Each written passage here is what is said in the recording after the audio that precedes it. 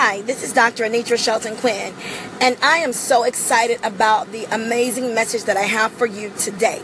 Now, this message is for anybody who is looking to advance in the job market, in opportunities, anything where you are trying to move forward and you are looking to get to higher ground.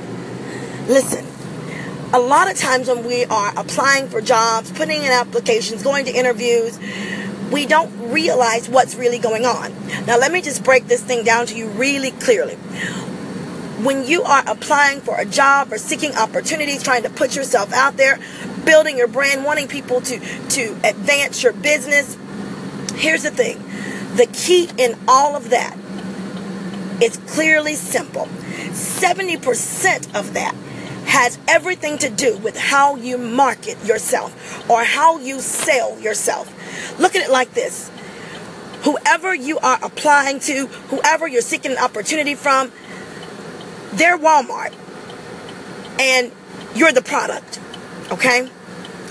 So, in other words, what do you have that's going to make them want you so bad that they will do anything to keep you and to get you and everything to keep you? They will do anything to get you and everything to keep you. What can you say and how can you say it such that you literally knock their socks off? Here's the thing. How you think about yourself is truly what separates the boys from the men. What do I mean by that? What are you saying, Dr. Shelton Quinn? Here's what I'm saying. If you believe that you are the best that there is out there, then others will see you as the best, because guess what? Your behaviors, your mindset, your walk, your talk will all line up with you being the very best there is out there. Hear what I'm saying now. Most of the time, they've already looked at your application. They've already kind of looked at your references, or they have some idea about something. Now, all they need to do is for you to separate whether or not you are a necessity or whether you are dispensable.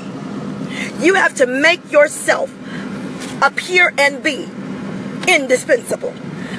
What does that mean? That means that you have to literally market yourself to a level of excellence so that you are irreplaceable. Does that make sense? Make yourself irreplaceable. You be the best there is. I don't care how much research you have to do. You be the best. And when you talk about yourself, you talk about yourself as if you're the best. Now, I'm not talking about tooting your own horn in the sense of being, this is kind of a weird term. I hear people say braggadocious. But you do want to make sure that you are confident and you also carry the package.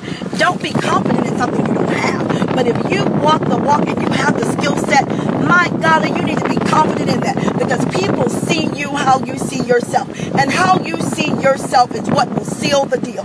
If you walk in a cloud of fear and a lack of confidence, anyone who's talking to you will be able to pick that up in both your verbals and your nonverbals. Your verbals and nonverbals need to add up and line up to excellence.